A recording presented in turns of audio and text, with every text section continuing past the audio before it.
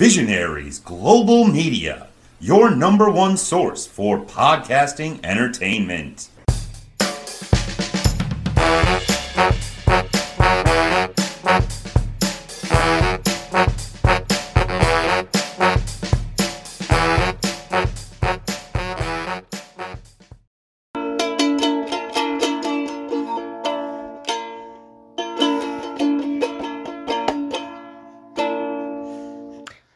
Welcome to JGB Sports episode 26. Wow, I actually bought a drink this week.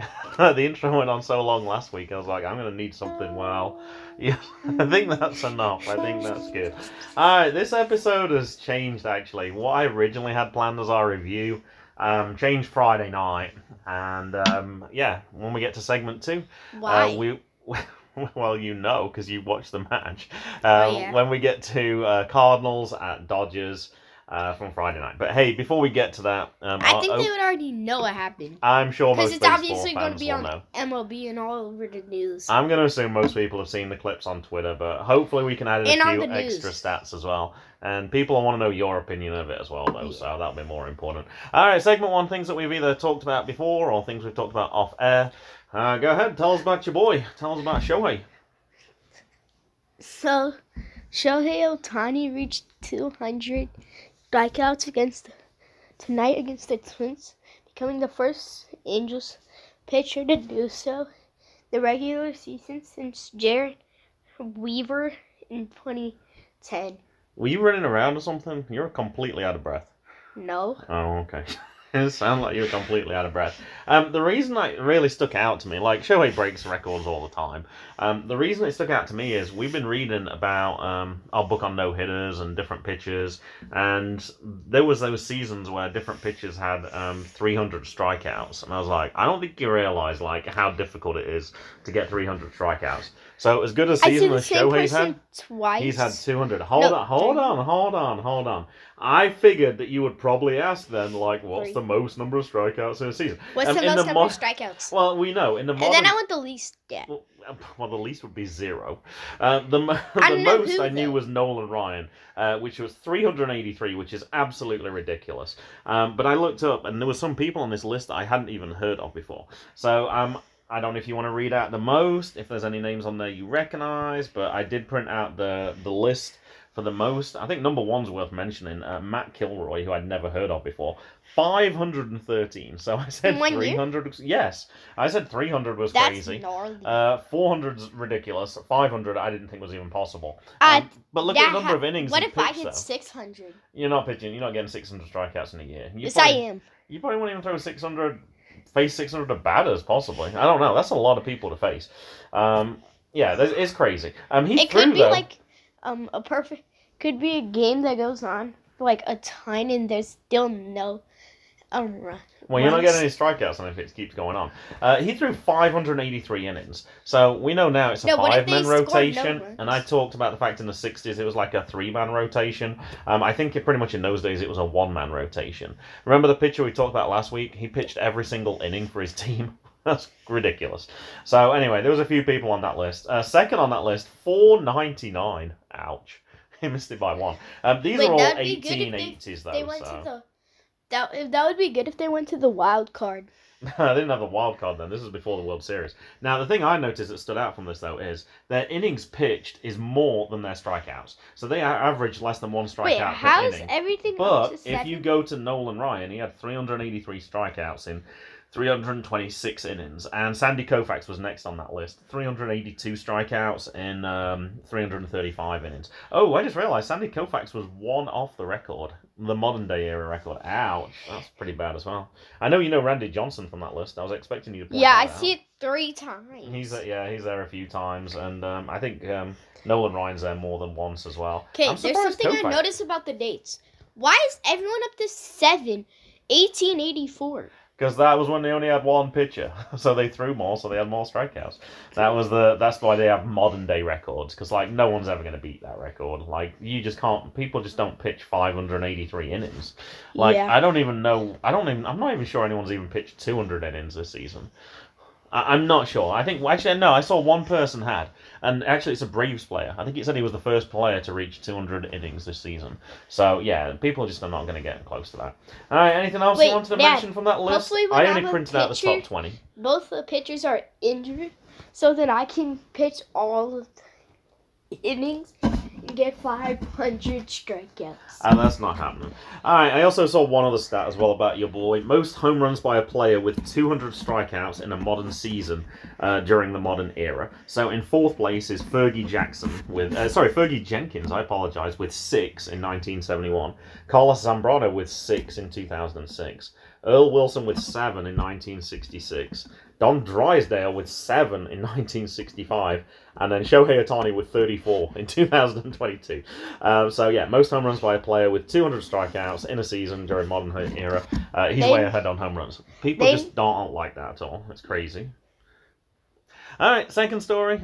We talked about this last week. Why is Pud Galvin on here? Because he's in the top 20 for strikeouts in a season. I need to count how many there are from 1884. Well, that's just 1 year. There's just 1880s. There's a lot, obviously. All right, while you're doing that, I'm going to start the second one.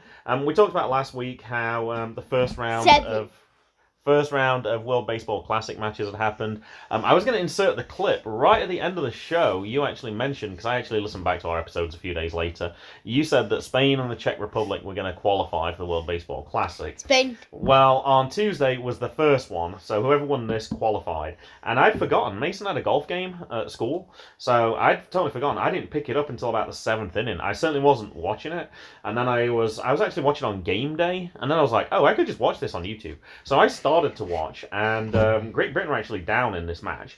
So after 7 innings, and I believe the score was 8-6 to Spain, and then they started to come back a little bit.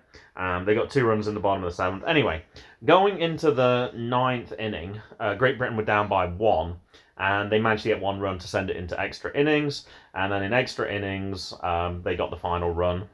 So final score 10-9. So Great Britain actually qualified, JJ. Excited by that? No. Since you didn't predict it. Talk TV on September 22nd. After Great Britain pulls off an epic win against Spain to qualify for next year's World Baseball Classic, the players celebrated by singing God Save the Queen. Wait, Obviously, with the Queen dying recently, the anthem's changed to God Save the King. From the manager, Drew Spencer, this is from @CaperBeats. The goal from the beginning was to create a mindset that is no longer okay to be average. We wanted to win ball games, but more importantly, to win in the infinite game. I couldn't be more grateful to everyone who was brought in. Fearless, selfless, relentless. @GB_baseball. I guess that's a little catchphrase. Yeah. I see. I counted 5 and 9 for the runs 5 and on 9. the box score. Oh, on the box score? Yeah. They didn't actually, it was so long, they didn't actually fit in the whole score, I don't think. I'm not sure it had every single, oh yeah, it did. Oh no, it didn't, it chopped off the first inning, because it went into the 10th inning. And from @BR Walkoff I saw. So then did they have 4 runs? At 10th year seniors, September 21st, Jazz Chisholm confirmed with the Bally Sports broadcast team that he plans to join Team GB Baseball for the World Baseball Classic next month. Chisholm was on the roster for GB Baseball at the 2017 World Baseball qualifiers in Brooklyn, New York. That's the one that Mason and I went to. He's an infielder for the Miami Marlins. I had to look it up. Jazz Chisholm? Mm-hmm. So I had to... He does a floater into first base when he hits a home run, and then... You know him? Yeah, and then he pretends like he's driving a car going to third, and then he does Euro steps while going to home. Okay, well, I was wondering, I was like, why is he coming in now? Why didn't he just play in the qualifiers? He's actually injured right now, so that was why. He's not trying to just get the glory and prefer later. And then afterwards, so with Great Britain qualifying, there was still one more place. Spain went into the next match, so they had to place the Czech Republic again. I think they already played them once, and this was to decide the final qualifier, and Czech Republic won. Woo! So Spain did not make it. So I was 50%. Well, there was only 3 teams that could make it anyway at that point, so he didn't do that good. Michael Clare on MLB.com. This is from Regensburg, Germany. In his day job, Martin Schneider fights fires. On Wednesday night, Schneider put out the red-hot Spain bats in the final game of the Regensburg qualifiers for the 2023 World Baseball Classic, leading the Czech Republic to a 3-1 win that clinched its spot in next season's World Baseball Classic. Everyone had to leave the night afterwards, I heard. Wow. Like, the manager is a neurosurgeon, so he had to get back to his job. That guy was a firefighter, like, he had to get back to his job. So, yeah, all these people just have regular jobs, so they all had to leave that very next day. My geography is not good. I'm not sure how far it is from that town in Germany to anywhere in the Czech Republic, personally, so... So anyway, I just wanted to finish that up. The one thing I don't know, though, is where is Britain going to be playing their matches? Some of the it won't be in Britain. Some of the qualifiers are in Asia, and some of them are in Florida. Oh, please be in Florida so I can go. There's no way I could get time off to go to Japan, I don't think, but I might be able to get... I have 5 personal days this year, so I could possibly use them to go and see the Great Britain's World Baseball Classic. I want to go to Florida. Alright, segment 2, our review. So, Cardinals-Dodgers from Friday, September 23rd. The game itself wasn't particularly that exciting, but I thought it was important that you saw the score. Now, I didn't know what was going on. I was suddenly like, how did I not really know what was going on in this? This was on the Dodgers Stadium, so this is on the West Coast, so their games don't start until like 10 o'clock at night, our time. Albert Pujols stuck out in the first inning. Alright, Jay, tell us about the game. You said you watched the highlights. I watched the highlights as well. I tried to watch the whole game and watch every at-bat, and I tried to watch like the celebrations and skip through, but it was on Apple TV, and then when I watched it the repeat on MLB.com, you couldn't skip. Every time you tried to skip, it went to commercials, and it kept restarting. So I had to just watch the 8-minute highlights that you saw as well. Alright, tell us about the game. What do you think? So... I got the box score. Oh, I have the box score, but I didn't share it with you. Alright, perhaps I should give you the box score then as well. So in the first, there was a 1-2-3 inning. Yep, Pujols struck out.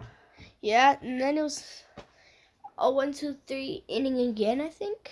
Yeah, there's no then runs in the third inning, second. Albert Pujols hits .699. Mm-hmm. It was a few rows deep on this one as well.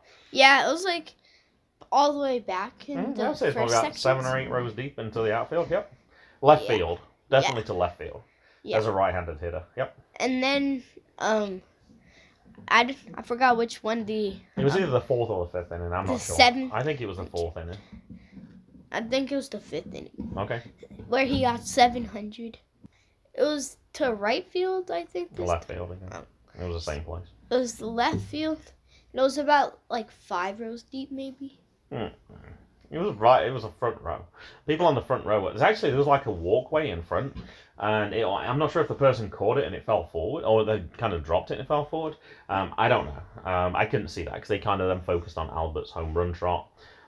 Anything else from this game? Because if it was after the 4th inning, Cardinals were winning 5-0, No. and if it was after the 5th inning, it was 8-0. The rest of the game wasn't that exciting at all. They absolutely crushed the Dodgers. They did, and Dodgers have the best wasn't there a mercy record. rule?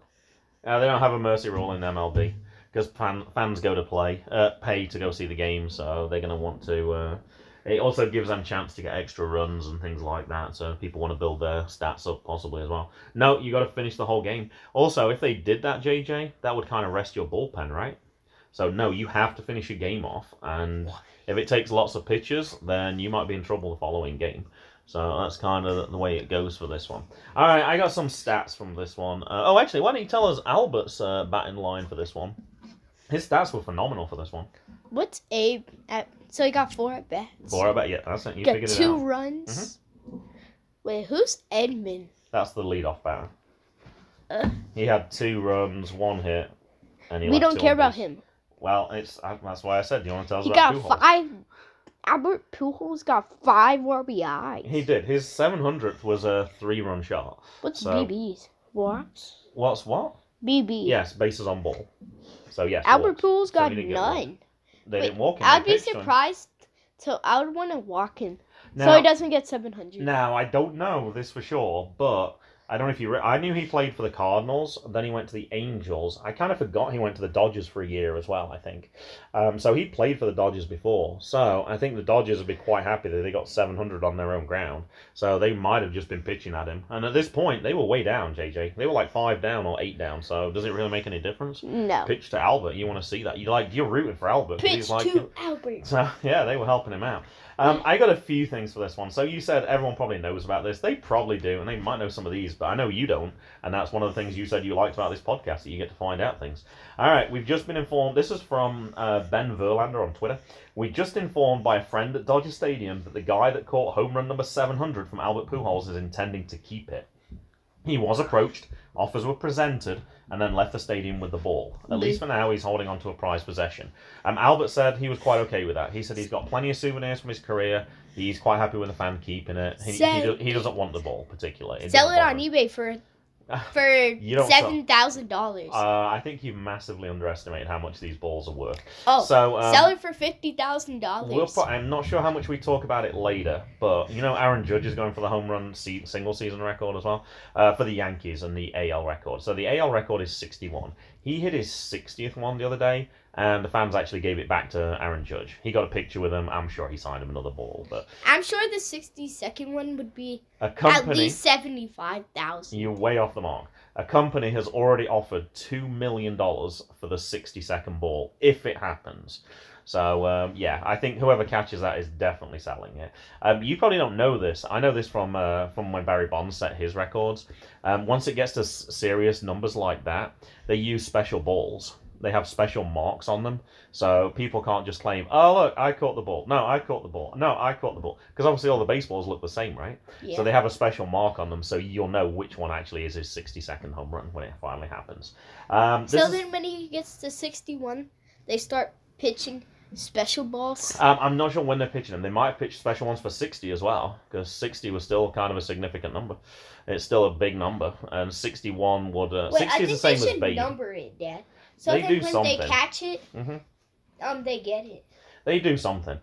Jeremy Frank at MLB Random Stats. Albert Pujols' average home run trot over the years has been tracked by StarCast at 26 seconds. If you extend that over his whole career, Albert Pujols has spent just over 5 hours of his life just running the bases after hitting a home run ball. That's the type of stat that I love. I figured you would like something like that. Wait, I think they should make a stat on how long they take to swing the bat and then add it all up. Add that up as well. And then they're like, he took 8 hours swinging a bat in his life. I'm guessing it's a lot. If he's got 5 hours just from running the bases. MLB, 22 years in the show. The machine is something else. Hashtag Pujols700. There's a lot of stats here. He had 466 home runs for St. Louis, 222 for the Angels, and 12 while he was with the Dodgers. He only had 12 walk-off home runs. That kind of surprised me. I figured he would have probably had more in his career than that. I guess it has to be a specific point in the game for it to happen. He has 262 go-ahead home runs. He has 369... What's a go-ahead home run? It means you take the lead after you hit it. 369 road home runs and 331 at home. 62 homers against Houston. That's the most against any opponent. 120 homers at Busch Stadium. That's the most of any venue. I would have thought it would have been more. Stadium? That's where the Cardinals play. Oh. See, I would have thought out of 700, I would have thought he would have been way more than 120 there. 34 homers at PNC Park. That's the most of any venue. That's the Pirate Stadium. He has home runs against 455 different pitchers. That's also a record. 154 first inning home runs. That's the most of any... most of any inning. So he normally gets first. 61 2-run home runs games. And he has had 4 3-run home games. And after reaching 700 home runs, there's only one other player that has 3,000 hits and 700 home runs. Any ideas, Jay? No. Barry Bonds? Barry Bonds has hit 700 home runs, but he does not have 3,000 hits. What? I don't know. Henry Aaron, the all-time home run king. So, yeah, he's in a group of 2 now. Now, there was one other one that I thought was... He said one more home run. There was one other stat that I saw from We Don't Know Sports, which said 15 current MLB managers appeared in at least one game as a player with Albert Pujols, which I thought was a crazy stat as well. And you were probably going to go, who is it? So if there's any you want to read out, you can. And if you don't want to comment on any, that's fine as well. I don't know how many of those people you'd even know. Wait. I know most of them. I think there was only 2 I didn't recognise. 2001? Yeah. Scott. I don't know Scott Servius, but that was his last game we played with Pujols, so I probably wasn't watching. Seattle's West Coast as well, so I don't really know those teams as well. Detroit? 2002? AJ Hinch. I don't know AJ Hinch. You just picked the 2 that I don't know. All the others I recognise. 2009? It goes from 2001 all the way up to 2016. David Ross of the Chicago Cubs was on that list as well. Alex Cora from Boston. I thought you might comment on that one possibly. All right, no. Aaron Boone of the Yankees, 2009. Who's Kevin Cash? Kevin Cash. Hold on, where are you looking at? I don't even see that name on here. Oh, there. Oh, Tampa Bay. Oh, I just think you found a third name I don't recognise then. I'm not sure. I thought he was a GM, to be honest. I must be thinking of somebody else. I'm not sure. 2011, September 7th. Mm-hmm. All right, you're not that interested in that one. No, I thought it was interesting. I am. Who's Mike Matheny? Mike Matheny? Yeah. Mike Matheny is, I believe, I'm not sure if he still is. He used to be the Cardinals manager. I'm not sure if he still is or not. David Bell? David Bell. All right. Is he the owner of Taco Bell? No. We're moving on. Alright, updates. We actually have the day off tomorrow, JJ, because of a Jewish holiday. So we're actually recording a little bit later than normal, because we never get to record the Sunday games. And anyway, my plan got scuppered because Red Sox Yankees at 7 p.m. tonight. So their game's actually started, so I might be able to give a slight update on that game. Yeah, I can But anyway, see. First of all, our first update is Coppin State, of course. So go ahead, tell us about a couple of tweets from Coppin State this week. Richard. No. It will start halfway down the page. The first day of team practice in the books, 1 of 45. Mm-hmm. The first day back at the Joe. Mm-hmm. Oh, the Joe Cannon Stadium. That's the stadium. 3:45. Mm-hmm. 3:45. Third day of 45 days. Now, I looked up then on, because obviously the season doesn't even start. College starts pretty early. It's like late February, but we're still only in September. So I was kind of curious, like, what's the rules? Like, there's certain rules when does regarding. It start? I don't know exactly. They haven't announced the season yet. Anyway, so I looked it up. Sportsrec.com, off-season information. This is all I could find. I looked for ages. It was really difficult. I actually read through a 110-page booklet from the NCAA that explains all the different rules, and I couldn't find it in there either. They tell you the rules for everything, like when a runner is out, like how you have to paint the lines on the field, how you have to be respectful to the umpire. There's like everything, but I couldn't find this. Anyway, so no raging at the umpires. Sure. The off-season begins at the end of the NCAA baseball championship game. During the summer, student-athletes may not participate in school-sponsored or coach-organized baseball practices. The first preseason practice may take place on the 4th day of class or on a specified date in September, depending on which comes first. All right, time out. So we know that's true because we talked about different people playing for different teams over the summer. So off the top of my head, the only one I can remember right now is Corey Miley played for the Cincinnati Steam. But we know that we talked about different players throughout the season. Let me carry on. During this part of the off-season, teams must take at least 1 day off from practicing per week. Whoa, that means they can practice 4 days a week? Or does that mean they can practice 6 days a week? At that part, I'm still not sure. Practices include weight training, conditioning, and practicing skills and team plays. The off-season is an opportunity for mental and physical recovery. Athletes can also use the time for strength training and conditioning to reduce injuries when official practices begin again, according to Nyack College.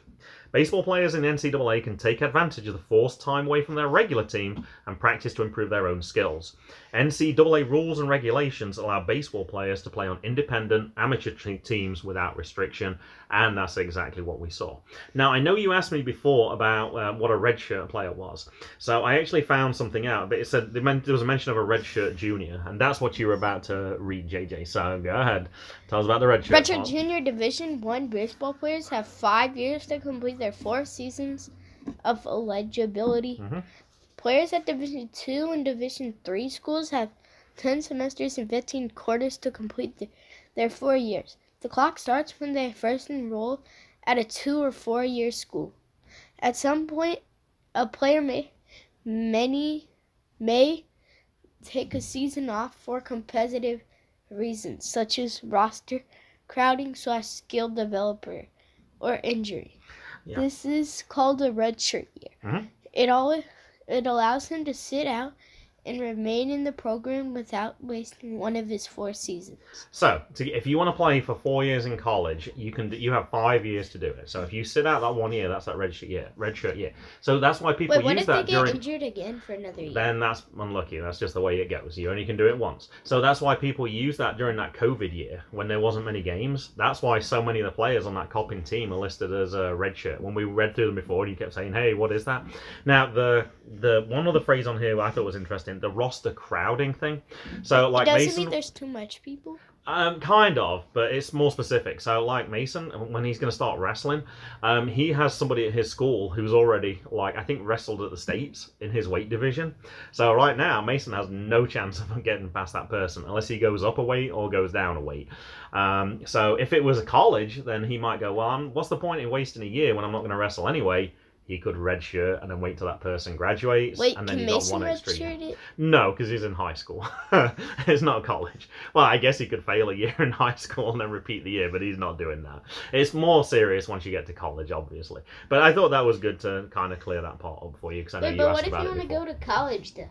Well, when he goes to college, then that's a little different. That's why they have redshirting. Sometimes you might just be that one person that, I don't know, plays let's suppose in your quarterback, and then suddenly you're behind, you arrive at that college, and then Joe Burrow's there at that same college. Like, bad luck. So, yeah, they do it so you get the chance or to Lamar get Jackson's a running back, and you're a running back. Well, he's a quarterback, but yes. He could be a running back, too. He could. He's insane at running. You get the idea. All right, but he's horrible at passing. He's not horrible at passing.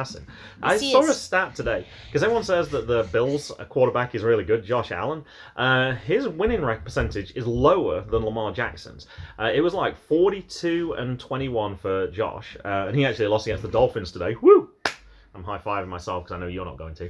And Lamar Jackson was like 42-18, so he actually has a better record. So he's not a bad thrower at all, but he gets a reputation as that. All right, I saw one more thing about Coppin State. It's because he runs too much. If we'd have recorded at our normal time, we would have missed this, because I saw it at 5 p.m. today, so I saw this on their website. Coppin State website at 5 I just told you p.m. that. Sunday. Ashley Roman broke the school record for career digs as Coppin State's volleyball team held for a 3-2, 25-12, 25-16, 24-26, 22-25, 15-5 MEAC victory. You said MEAC, yes. MEAC victory over North Carolina Central on Sunday afternoon at Peck Arena. With the win, CSU improves to 11-7 on the season and 2-0 in league play. Little league play. While North Carolina Central falls to 2-10 with the 1-1 MEAC record. So actually, Coppin State could have closed this out, to be honest. I thought so, but no, she didn't come in. They won the first 2 sets, and then they only needed to win one more set, but unfortunately they didn't, so it went to a final set. Do you know what a dig is? No. It's when they get on the ground and they scoop the ball back up again. So they dive to knock the ball back up, keep the ball in play. So then they dive, knock it up, and then they lean back and they can't pass do it again. It to another person. It's to another player, yeah. They keep the play alive. Ashley's obviously a senior. If you've got the most number of digs, obviously you're towards the end of your career anyway. But yeah, there's still a lot of games left. I'm assuming she's going to smash that record. I don't know exactly how many it was, but it'll be interesting to see how much further. MEAC? No, just a Coppin State record. Oh. I don't know what the MEAC record is. I'm sure you're going to want me to look it up. I'm sure you're going to want me to look that one up. And then I want Dad to see what the NCAA record is. Mason and I, actually, this is a long time ago. When we used to go to Maryland volleyball games. I can't remember why. I think he was part of the. I don't know. We went for some reason. We enjoyed it. Because it's closer. Yeah, I guess it is. And we really enjoyed it. Oh, it's because they were ranked as well. I think they were really good, if I remember correctly, at that time. And we were at the game when their senior set the record for digs, because they paused the game and they actually gave her a shovel. I don't want something. I'd not even thought about that when I was writing my notes for this, but it should be golden. Orioles, go ahead. You can tell us about this week, and then you can tell us about who they got coming up. In case you don't realize, Jay, I don't know what JGB is going to do in a few weeks' time. Next week is the last full week of the season. After that, there's only 3 more games. Football. So yeah, you might be doing that. Although your brother doesn't seem too keen on doing a football podcast, so I don't know. Dad will have to do it with me. I don't have to do anything with football. I don't have to. Yeah, I can do it myself. Come on, you could do that as well. Yeah. Okay, so the Orioles lost 11-0 against Detroit. Mm-hmm. They lost 3-2 against Detroit. Mm-hmm. They won 8-1 against Detroit. They won 2-1 against Houston. 2-0. 2-0 against Houston. 6-0 against Houston. They lost 11-10. Against Houston. Now, I mentioned, I think Kyle Bradish, I think threw, I think he was like another 2-hitter. Wait, were we watching that game? No, listening? I told you about it. And then the next day, Creamer, I can't remember his first name, I think he threw like a 5-hitter against Houston. So the Houston didn't even get a run for 2 days, and they had the best record in the AL at that point, I believe it then. Oh yeah, they're still trying to get 100. We listened to this when we came back from the wrestling, and you fell asleep anyway, and the signal kept cutting out, so I switched it off. And I assumed they were going to win easily, and then Houston got 4 in the 9th, and no, they didn't win. They lost 11-10. I got some more bad news for you. I just looked up Sunday's game. They just lost again in, I think it was either 10 or 11 innings. It looked like they got 3 or 4 in the 10th or 11th. So, no, unfortunately, Houston got the split on the series. All right, coming up, who they got next week? So, unfortunately, that loss now, those 2 losses, JJ, Saturday and Sunday, I don't think the wild card would have been tough anyway, but I think it's almost impossible now. They're going to be like 4 or 5 games out. They got Boston, New York. All on the road as well. Wait, why didn't you? 3 of them are on ESPN Plus. Dad forgot the ticket prices. No, I didn't. I found a way of getting both things on the same page so we could save paper. I got from Anthony Castro Vince. I think this was on MLB, JJ, MLB.com. Never in history has a team lost 110 games or more. That's what happened to the Orioles last year. And posted a winning record the very next year. So already they're doing really well, okay? I think their record now is 79-73, I believe. Only 5 teams have won at least 70 games a year after losing 110. The 1936 Bees, the 70 Expos, the 2004 Tiger, Boston Bees, that's what they were called, and they don't exist anymore. The 05 Diamondbacks and the 14 Astros. So this is kind of unusual anyway to be this successful. And according to the Elias Sports Bureau, the O's are already the first team ever to win more than 70 games after losing 100 or more in each of the previous 3 full seasons. You picked a good year to follow the Orioles, JJ. They were not. It's never happened before that they've done that well. We're already following them because they're close. Kind of, but this year you've definitely made following them a lot closer. All right, tell me about the Red Sox, if you have to. They won 5-3 against Cincinnati. That's probably enough. You probably don't need to do any more. But they lost 5-1 against Cincinnati. They lost 5-4 against the Yankees. They lost 5-4 against the Yankees. They lost 7-5 against the Yankees. And Sunday's game is going on right now. Baltimore. It was 0-0. Hold on. It was 0-0 when I looked.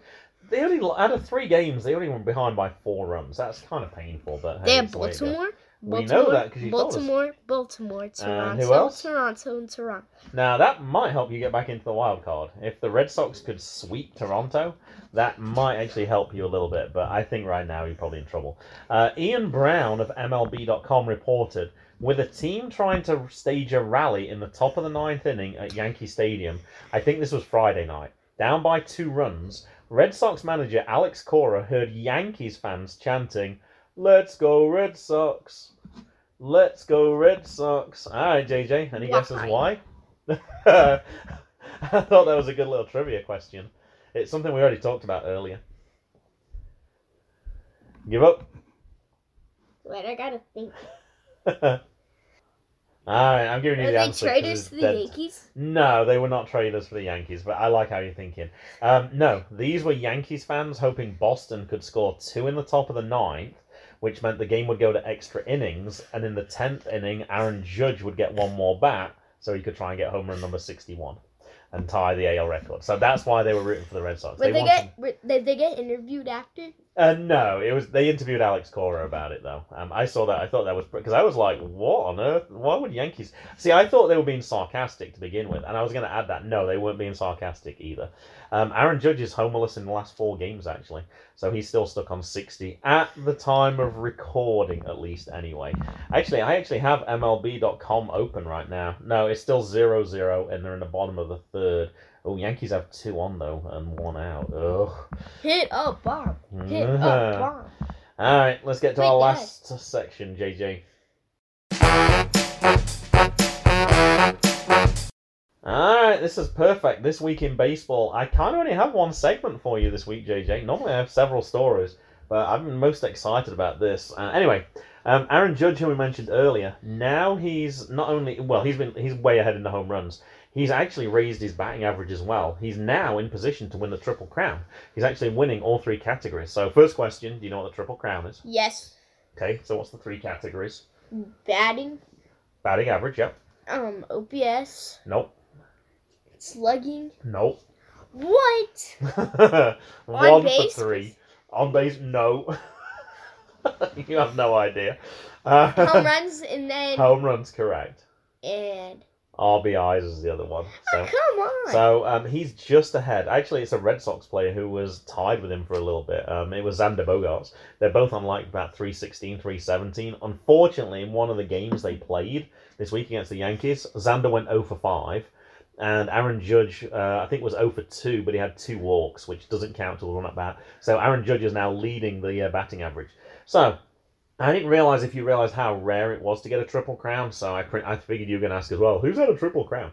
I didn't realise Miguel Cabrera was 10 years ago. Wow, I would have guessed that was about 4 years ago. That would have been a terrible guess, but do you want to have a look at some of the other players who won a Triple Crown? Yeah. Some pretty big names. Oh, there's some pretty big names on here. Let's see how many of those you recognise. Probably most of them. Yes. Yes. Do you want to share them, though, for the purposes of an audio podcast? Yes. Probably don't know the 1933 one. Oh, actually, 2 people did it in the same year, JJ. I didn't even notice that. Wait, the American League and the National League. Wow. Oh. Jimmy Fox for the Athletics. I mean, I thought Jimmy Fox was a Red Sox player. I didn't even know he played for the Athletics. And Chuck Klein, who I've never heard of, for the Phillies. Wow, both players did it in the same season. Wow, that's pretty amazing. Anything else you wanted to share from that list, or you just want to go yes? So they have Miguel Cabrera, Carl Yastrzemski. Yeah, it was like 50. It's like 50 years in between somebody getting that record. Well, I guess it was 45, but yeah, it was a long time before anyone won a Triple Crown after Carl Yastrzemski. Frank Robinson, Mickey Mantle, Ted Williams, Lou Gehrig, and literally we don't know anyone else. Roger Hornsby is very famous. He had 2 for the Cardinals. Now you skipped 1937. Was there a reason why? Or did you just not see that? Because I don't know him. The name itself, I don't recognise him by that. Joe Medwick, his nickname was Ducky. So they used to call him Ducky Medwick, and he hated that name. So guess what everyone used to call him? Ducky Medwick. So Joe Medwick looked really weird when I saw it, but I was like, oh, that's Ducky Medwick.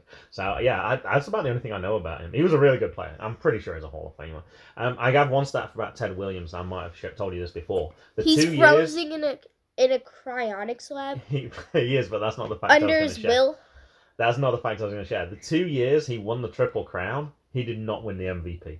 That's ridiculous. That's all. That's all. After the second one, he definitely deserves an MVP. That's ridiculous. He did win some, but the journalists didn't like him, so he didn't get it. Wait, when did he get an MVP? I don't remember the years he had an MVP. All right, the gap between Aaron Judge's major league leading home run total of 60 and his next closest competitor, the Phillies' Kyle Schwarber, is how many? 20. Correct. He had 40. Yes. The only other player in history to lead the rest of the major league field by at least 20 home runs was Barry Bonds. Babe Ruth.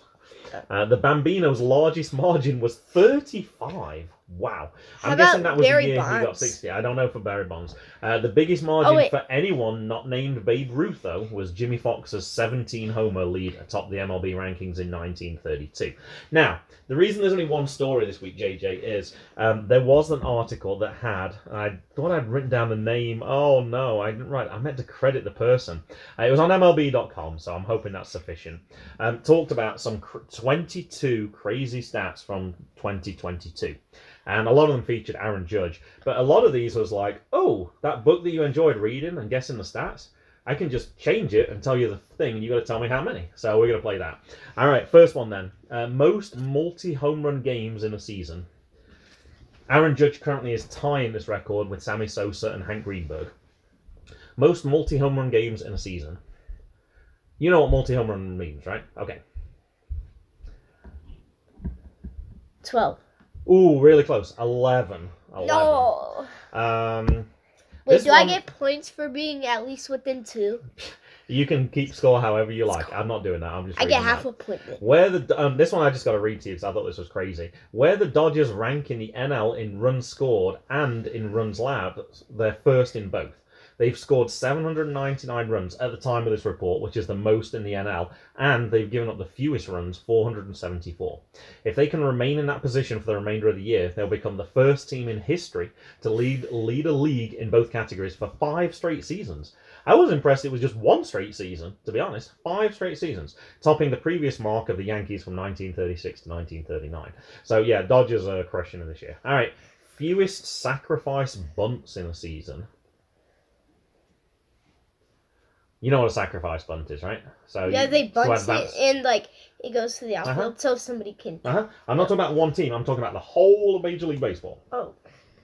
So there's 30 teams for starters. This is going to be a tough one because it's going to be obviously be kind of a big number. All right, quick 53. guess. 53 for 30 teams. You're not even close. The fewest bunts in a season is 766, which happened last year. However, there have only been 352 sacrifice bunts this season, and there's only about 10 days left in the season. So I think that record's going to get smashed. A new record has been set in each of the last 3 full seasons, so it's going down. Do you have any idea why it's so low this year? No. There is a good reason why. Normally, do you know which people normally do sacrifice bunts? The people who can't hit. And at all. Who's not normally very good at batting. Like they literally can't hit at all. Who's normally not very good at batting? Because normally you won't. Wait, is it the person behind the person who hits singles very often? So they can hit a single. It could be. And then the sacrifice bunt. It could be. Normally it used to be pitchers, but now pitchers don't have to bat anymore. This season was the first year that pitchers don't have to bat in the National League. Now the National League has a designated hitter, so it makes sense that record has fallen so many. But they just now got it a designated hitter. Yeah, National League's always had pitchers have always had to bat. So what you do is, like you said, they're not very good batters. So what do? You make sure your runners advance at least, right? So they'll give themselves up. All right, next stat. The most teams. Dad, you need to talk to Shohei Ohtani because they're not bad. With the exception of Shohei Ohtani, most teams a 7+ run start has been allowed by a pitcher in a season.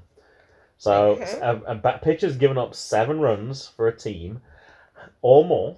How many teams has that happened to? Different teams has they given up a 7+ run start to? It's kind of a confusing stat. Alright, I'll tell you, it's 3. Dallas Keuchel, and I think I've seen him give up all these ones as well, because I was watching some of these. White Sox, when he was pitching for the White Sox at the Guardians, he gave up over 7 runs. He was traded to the Diamondbacks on July 12th, gave up same thing, more than 7 to the Giants, and then he was traded to the Rangers on August 12th, and he was pitching for the Tigers against the Red Sox. I actually definitely saw most of that game, I know for sure. That's never happened to any other pitcher in history before. And this guy was a Cy Young Award winner as well, so he's having a really bad year right now. All right, next one. Most times I didn't understand what the question was. I figured, that's why I told you. Most time a team has been hit by a pitch during a season. So we're not talking individual player, we're talking about, like, say, the Orioles. Like, how many times the Orioles been hit by a pitch during the season? The most? Most times in history. This year is the record. The Mets. It happened this week. because I saw the manager actually called for the ball after he got hit by the pitch. You know how they save famous balls, like 700 home runs or whatever? He actually asked for the ball that broke the record for the most times hit during a pitch. 15. 15? Jeez, no, not even close. 106. What? It's the most in the majors this year by 16, and it's a modern era record. I thought it would be low, because it happens not very often. With 11 games remaining, the Mets could become the first team to be hit by 110 or more pitchers since the 1899 Baltimore Orioles. You're right, it doesn't happen very often. So even how many times it's happened for this team, it's only about once every second game, or probably a little bit more than that. Current lowest on-base percentage in the major leagues. On-base percentage? Yeah. I'm not sure. OBP. Oh. I'm not sure if this is an easy one for you to know. Batting average. Huh? 3. No. 281. The A's on base percentage, the franchise, well, they get bases on balls as well. I thought it would have been lower as well, to be honest. I thought it would have been a little bit lower than that. The franchise that taught the broader baseball world to pay attention to this stat now is tied for the second worst single season on base percentage in the live ball era. Only the 1965 Mets, who had 277, got on base less frequently. I'm going to be paying attention to the A's to see how often they actually get on base. All right, next one. They have 2 fans every game. This is obviously because of Aaron Judge, I think, partially. Most major league players to wear a number in the 90s in a season. 2. Nope, 24, and that's this season. To give you the recent records, JJ, 2017 there were 4 players. They all won 99. 2018 it was 7. 2019 it was 9. 2020 it was 15, and 2021 it was 19. Also, the Yankees have a real problem as well. The Yankees have 22 jersey numbers retired. They retired Paul O'Neill this year, so they're kind of running out of numbers. They have 5 people in the 90s. Estevan Florial, 90. Oswald Peraza, 91. Osvaldo Cabrera, 95. 99. Ron Marinaccio, 97. 99. And Judge number 99, of course, as well. So, yeah, I guess we see it more often than we actually thought. They're the only ones I had, JJ. I tried to pick out... Now, I know that wasn't the 22. I didn't want to steal the whole article, but I wanted to pick out ones I thought were fun. And Dad, how about the Orioles ones? What about the Orioles ones? Did they have any? This was just from the article. I thought these were cool stats that I hadn't seen anywhere else, so I thought they were worth sharing. So, all right, that's it for this week. I guess I get to play the outro. Oh no, looked like you were more interested in doing something else. With the cat basket on my head as well. For some reason. Because it looks like a sumo hat. No, boxing hat.